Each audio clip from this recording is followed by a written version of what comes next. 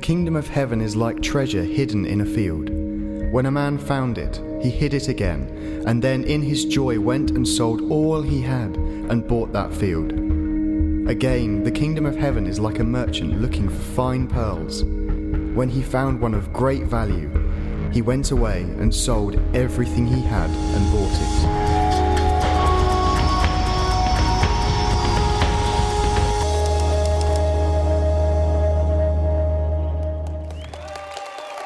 Well, welcome to you.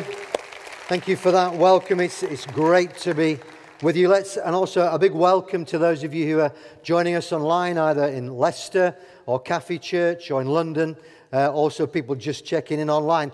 Guys, why don't we just welcome them as they join with us today. We're really glad you're here with us. And welcome to part 4 of this series, looking at some of Jesus' parables about the kingdom of God. Now, right from the start, I want to remind you about 2 key things, the kind of foundation for our time together. What are parables? Well, they are stories with intent. What is the kingdom of God? Where it's wherever Jesus is ruling and reigning. Therefore, when we talk about these kingdom parables, what are we talking about? We're talking about stories with intent about the good rule and reign of King Jesus. And today, kind of for simplicity's sake, I want to kind of narrow that phrase, the kingdom of God or the kingdom of heaven, today to mean Jesus. And I want you to imagine that he is the one, in fact you don't have to imagine, he is the one who embodies the whole of the kingdom. That whatever you see in the king, you're also going to see in the kingdom.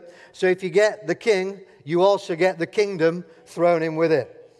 Now I want to ask first of all, what was Jesus' intent in telling these 2 parables or these 2 stories?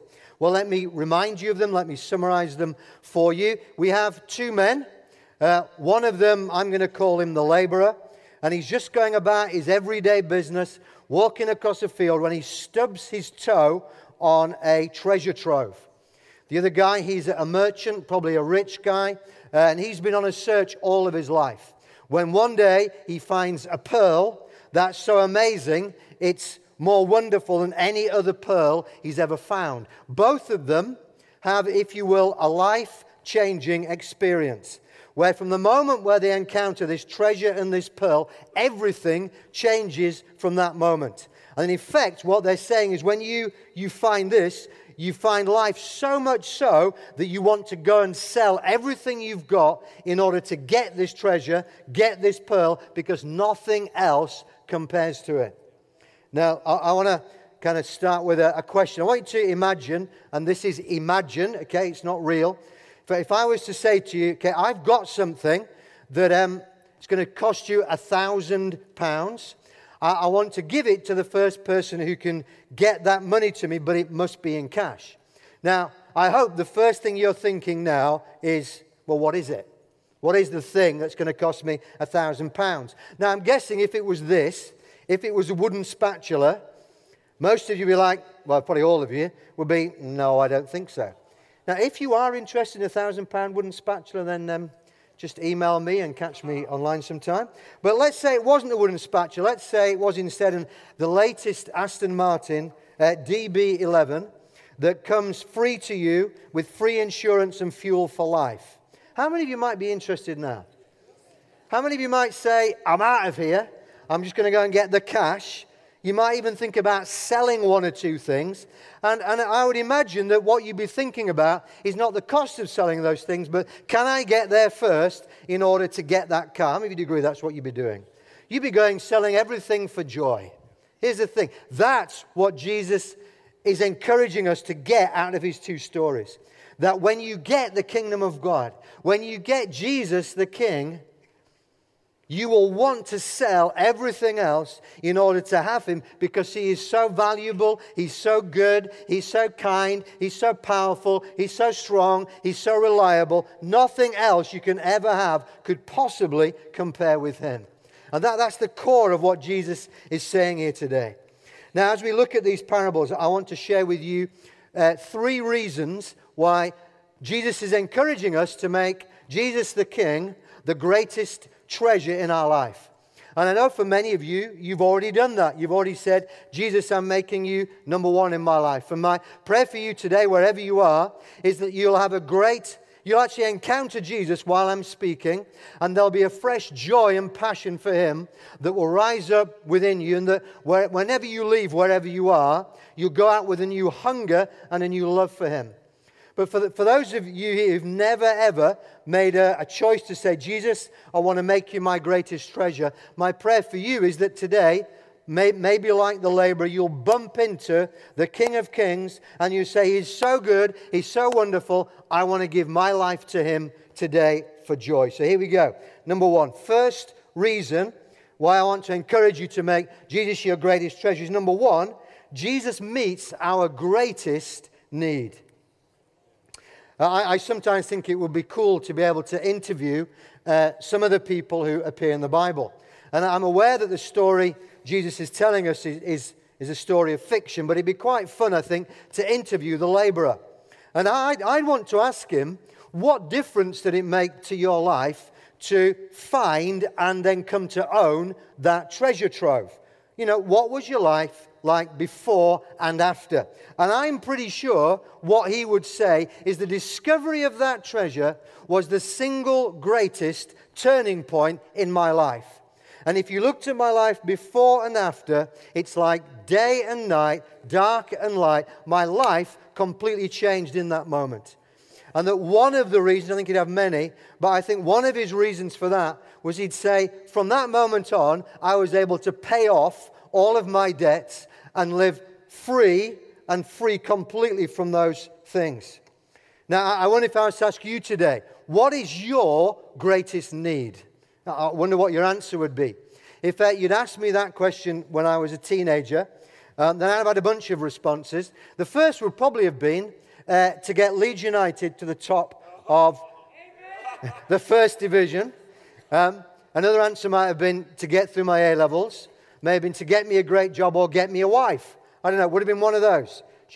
Then at age 17, much like the laborer in this story, I stumbled into Jesus, the King of Kings, who was actually there all the time. I've been to church many, many times. I was raised in a Christian family, and yet suddenly one day I bumped into grace. I bumped into Jesus, and I realized my greatest need was none of those things. Actually, it was to get a brand new start in life.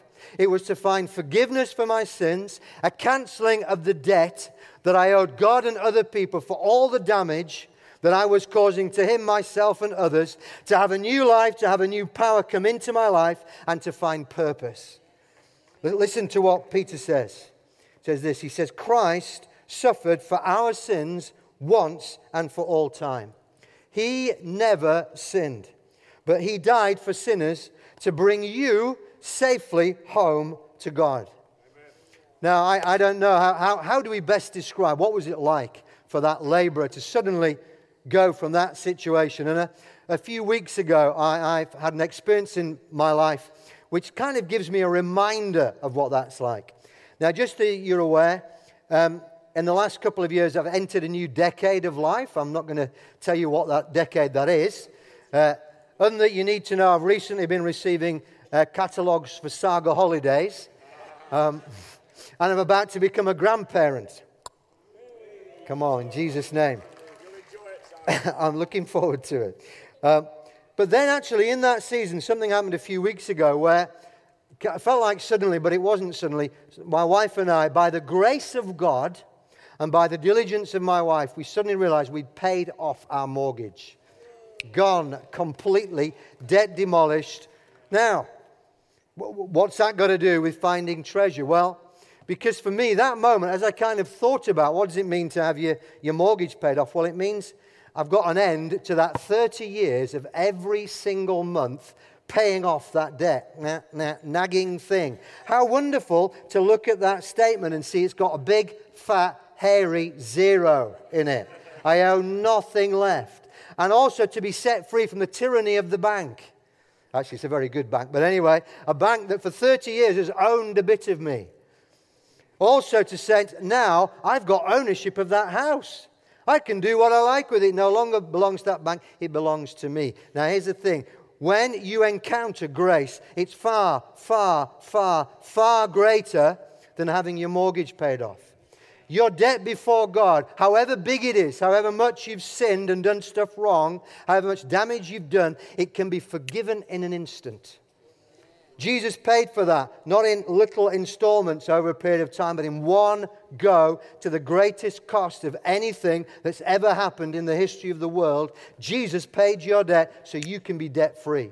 So you can have a zero account in your balance, though actually it becomes a positive account because you get in Christ and He becomes your representative before the Father. The power of the Holy Spirit comes to live in your life. You're a brand new person. There's a new beginning for you. Your life has changed. That's what it means to encounter grace, find purpose, have your life changed with Him. Now I want to ask you today, have you had your debt paid off? Have you had that moment of bumping into grace where whether you've been seeking after it for a long time like the merchant, or suddenly when you weren't expecting it, you knew you'd encountered the one who is the great pearl above all others, the greatest treasure a human being can find. I want to say, if you've never found that, find it today. Why not at the end of our service, wherever you are, invite Jesus in your life to be your King. What about the rest of us? Are you living in the good of what Jesus has done for you? Sounds like a no. Okay, we should never ever lose sight of grace. We should be people who live permanently from a place of God has come into our life, we're forgiven people, we've got purpose, and our greatest need has already been met. Read recently C.S. Lewis describing what it's like to become a Christian. And he says often in those early days you feel like you're a cottage and Jesus is coming in and He's making a few changes, little things. He's mending the roof so it doesn't leak anymore. He's putting the walls up a bit stronger. And you're like, yeah, that's good. Then there comes a time when He starts doing a bit of a shaking. He moves out a wall. He makes it wider. He puts the roof up a bit higher. You're like, what's going on? Do you know why He's doing that? Because our thinking is too small. Jesus hasn't come to make you a slightly better person. He's not come to make you a little cottage. He's come to make you a castle or a palace in which the King of Kings Himself comes to live inside, works in and works through. First reason I want to encourage you to be people who make Jesus your greatest treasure. Let's be those who invite Jesus to meet our greatest need. But actually, also within that, I have to remind myself, I am surrounded by people for whom He is their greatest need. Now, I spent a lot of time in Cambridge, surrounded by people who have apparently everything in life, rich, successful. And I have to remind myself, no. What they need, what you need, what I need more than anything else is to be forgiven and come into a relationship with God. Now, as we come to the end of this Kingdom series, can I encourage you, don't lose sight of the things that we've been hearing. You know, Andrew's great message, David's last week. Let's be people who are front foot, looking to do all we can to share the good news that Jesus has come to meet our greatest needs. Second reason to make Jesus your greatest treasure is because Jesus satisfies our deepest desires. He satisfies our deepest desires. Let me remind you about the merchant. Jesus says this. He says again, the kingdom of heaven is like a merchant on the lookout for choice pearls. When he discovered a pearl of great value, he sold everything he owned and bought it. Just for a moment, imagine with me, if you will, that this merchant, here he is, he knows what a valuable pearl looks like. Okay, he spent his whole life looking for the most perfect, the most beautiful, the most rounded, the most attractive pearl you could ever find. And you can almost imagine him. He finds one, he buys it, and it's great for a moment, but then a few days later it's like, no, this just hasn't quite met that ache deep within. And then one day he comes across a pearl that's bigger, more beautiful, more perfect than any pearl that he's ever seen. And suddenly in a moment he goes, this is it. This pearl is greater than any other pearl I've ever seen. And in fact, in one sense, all of the pearls that I've gathered, they find themselves in this one pearl. And almost you can feel him going, I must have this pearl. I must get it for myself. Jesus is that peerless pearl. Do you know, he is the only one who can satisfy for all time the deepest longings of your soul. He's the only one who can actually give you, right deep within, that sense of significance, that you've been made not by accident, but you've been made on purpose. That sense of self-worth, that you are valued not for what you do, but for whose you are. Children of a king, sons and daughters of the Most High God. Only Jesus can meet that need. Only Jesus can meet your need for a sense of security, peace within, regardless of circumstances. Jesus himself says this in John 7. He says, "Let anyone who is thirsty come to me and drink." And he's not primarily talking about physical thirst. He's talking about that inner desire to find that which makes life worth living.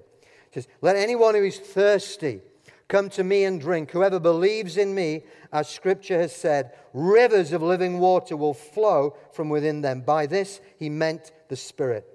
What does Jesus invite you and me to do? He says, come and drink. Come and drink. If you're thirsty, come and drink from Jesus. Now, what does that mean? When I read things like that, I think, what do you mean? Come and drink from me. What he means is come and absorb his goodness and his power, his greatness. Just think of that merchant again. Imagine, if you will, what his house looks like after he's got rid of all his other pearls and he's just got this one. What do you think he did with that pearl? Do you think he hid it away? I think if you went in his house, what you'd notice is this pearl takes center stage. Everything in the whole house is built around this one pearl. So you can take time and you can look at it. You can look at it from different angles. And no matter how much you look at it, no matter how much you drink in its beauty and its glory, there's always more to see. This pearl takes prominence in his life. If you spent time talking with him, it wouldn't be long before he'd be talking about the pearl of great price, right at the center of his life, right at the center of his heart. That's what it means. What does Jesus mean when he says, drink of me? He means put Jesus first in your life. Cause him to take center place, and then spend your life, the rest of your life, getting to know him, gazing on his beauty, coming to understand his perfection. Just for a few moments now, I want to kind of before, if you will, hold up Jesus as the peerless pearl of great price before. So I almost want to kind of hold out before you different angles, different aspects of his character. So you can, those of you who know him already, you can see him again. We're going to watch a short video clip that's about Jesus. Some of you will have seen this before. It doesn't matter. As Jesus said, come and drink again. You almost get to the point where you could hear this again and again, and there's still an encounter with Jesus. Just come and drink and look at the pearl of great price. Let's watch this. The Bible says, my king is the king of the Jews. He's the king of Israel. He's the king of righteousness. He's the king of the ages. He's the king of heaven. He's the king of glory. He's the king of kings. And he's the Lord of lords. That's my king. I wonder, do you know him? My king is a sovereign king. No means of measure can define his limitless love. He's enduringly strong. He's entirely sincere. He's eternally steadfast. He's immortally graceful. He's imperially powerful. He's impartially merciful. Do you know him? He's the greatest phenomenon that has ever crossed the horizon of this world. He's God's Son. He's a sinner's Savior. He's the centerpiece of civilization. He's unparalleled. He's unprecedented. He is the loftiest idea in literature. He's the highest personality in philosophy. He's the fundamental doctrine of true theology. He's the only one qualified to be an all-sufficient Savior. I wonder if you know him today. He supplies strength for the weak. He's available for the tempted and the tried. He sympathizes and he saves. He strengthens and sustains. He guards and he guides. He heals the sick. He cleanses the lepers. He forgives sinners. He discharges debtors. He delivers the captive. He defends the feeble. He blesses the young. He serves the unfortunate. He regards the aged. He rewards the diligent, and he beautifies the meek. I wonder if you know him. He's the key to knowledge. He's the wellspring of wisdom. He's the doorway of deliverance. He's the pathway of peace. He's the roadway of righteousness. He's the highway of holiness. He's the gateway of glory. Do you know him? Well, his life is matchless. His goodness is limitless. His mercy is everlasting. His love never changes. His word is enough. His grace is sufficient. His reign is righteous. And his yoke is easy. And his burden is light. I wish I could describe him to you. Yes, he's indescribable. He's incomprehensible. He's invincible. He's irresistible. You can't get him out of your mind. You can't get him off of your hand. You can't outlive him, and you can't live without him. Well, the Pharisees couldn't stand him, but they found out they couldn't stop him. Pilate couldn't find any fault in him.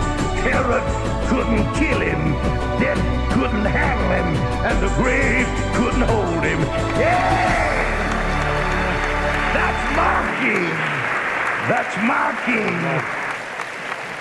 Amen. That's my king. That's the pearl of great price. And you know, we've just held up a little bit of what he's like.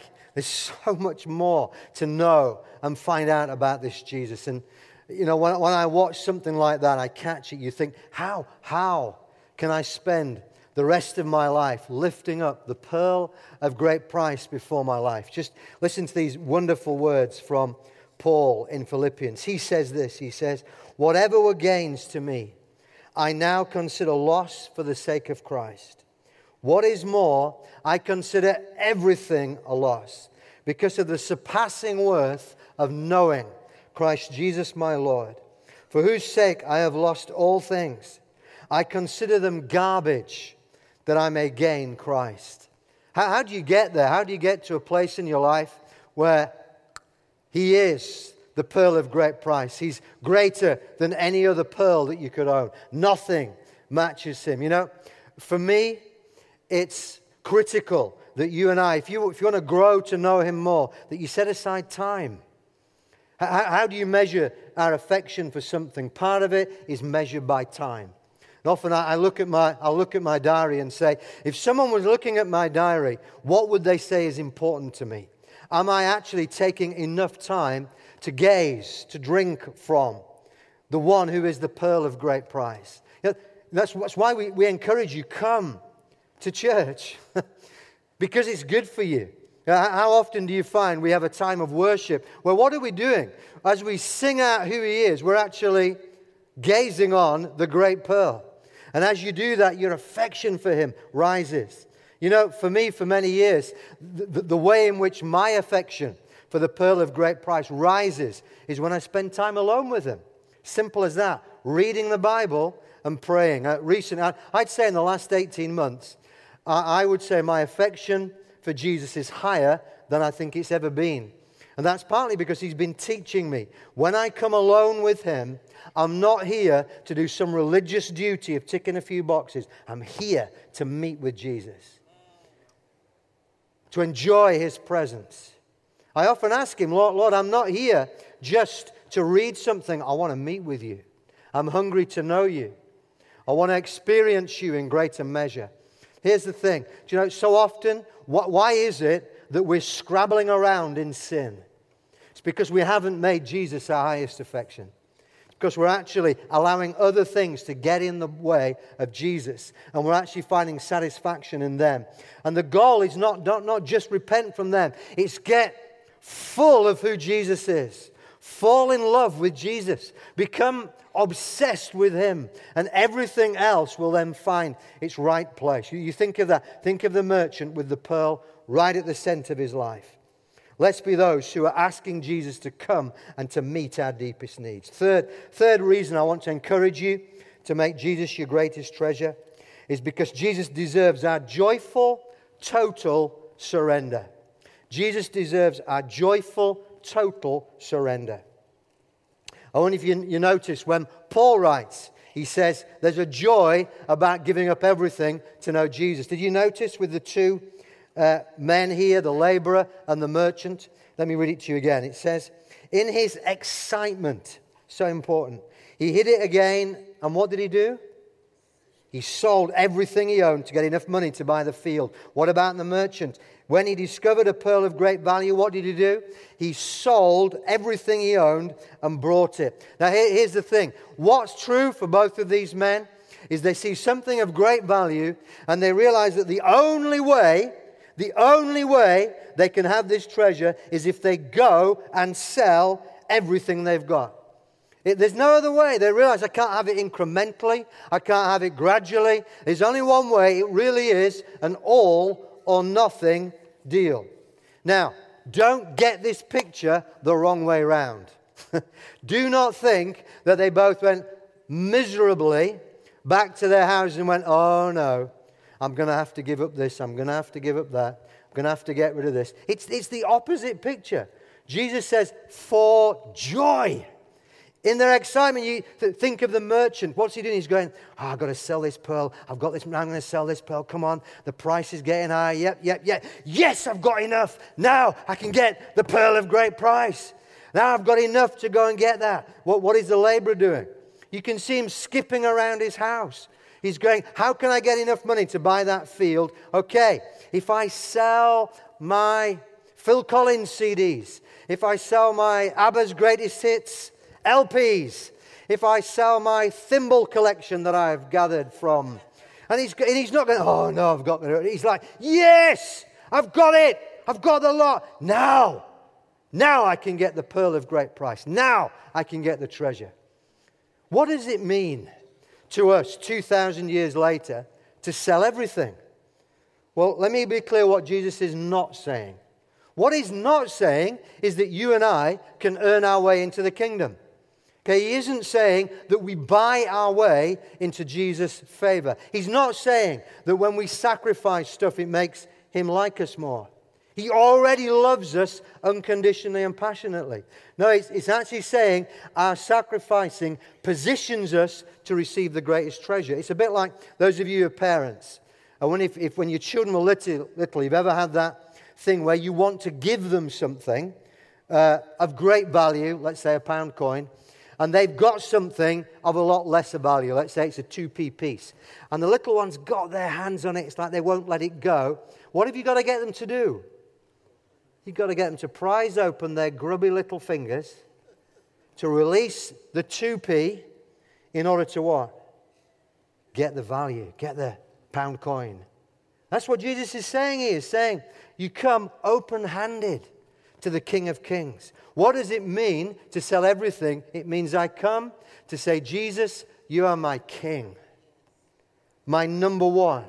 And I come with open hands, not with closed hands. It means to say, Jesus, you are King of everything, that there is nothing in my life, there is nothing that I've counted valuable that can compare to you. I'm making you my number one. There's nothing I have, not my reputation, not my sexuality, not my academic status, not my money, not my image, not my time, not my relationships. Nothing comes before you.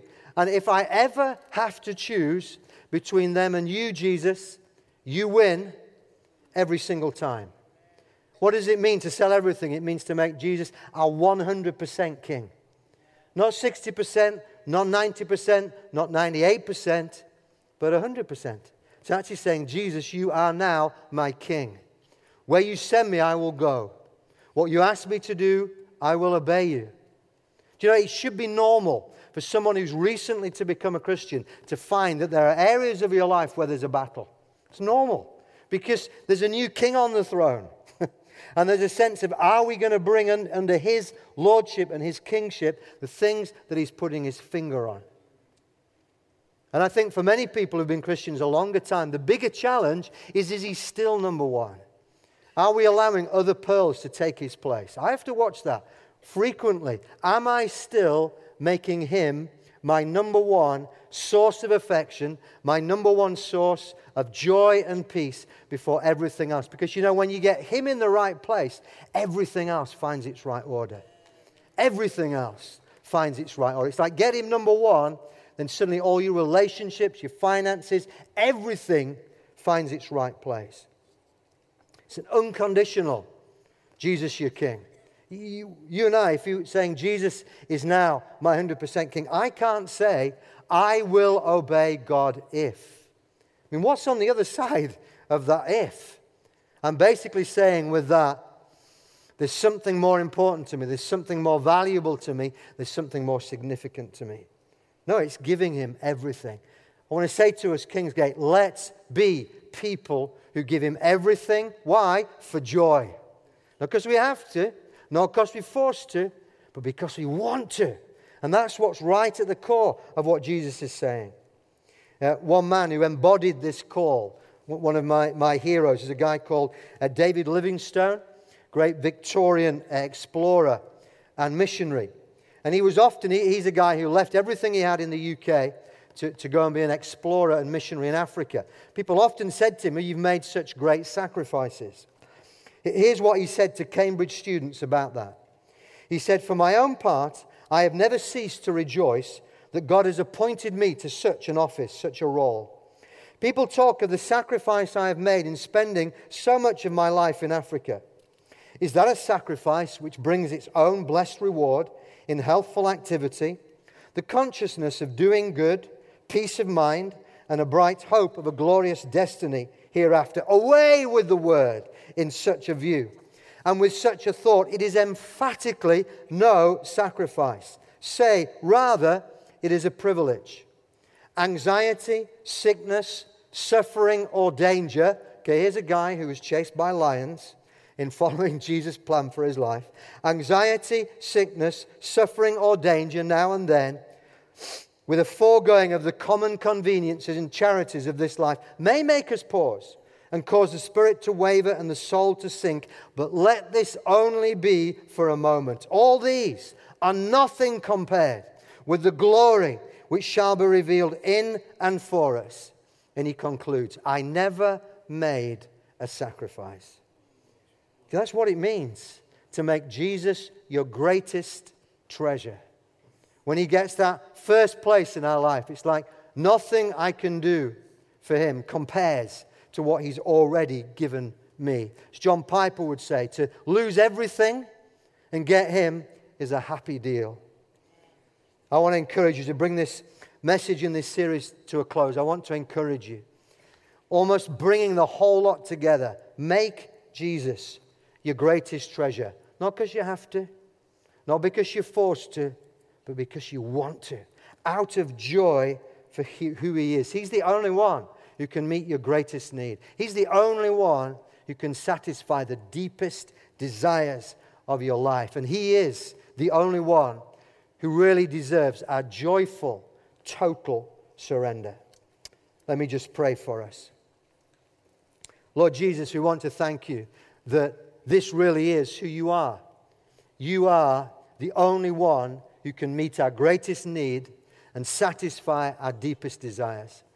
And I pray, Heavenly Father, by the power of your Holy Spirit, would you open the eyes of our heart that we may see you and see who you are in greater measure and greater levels. Lord, I pray that right across the church, a new revelation of how wonderful you are. And Father, I pray for anybody who's never made you their greatest treasure. I pray that today they would find themselves having stepped on grace, bumped into grace by accident, and it will be the single greatest turning point of their life. In Jesus' name, amen.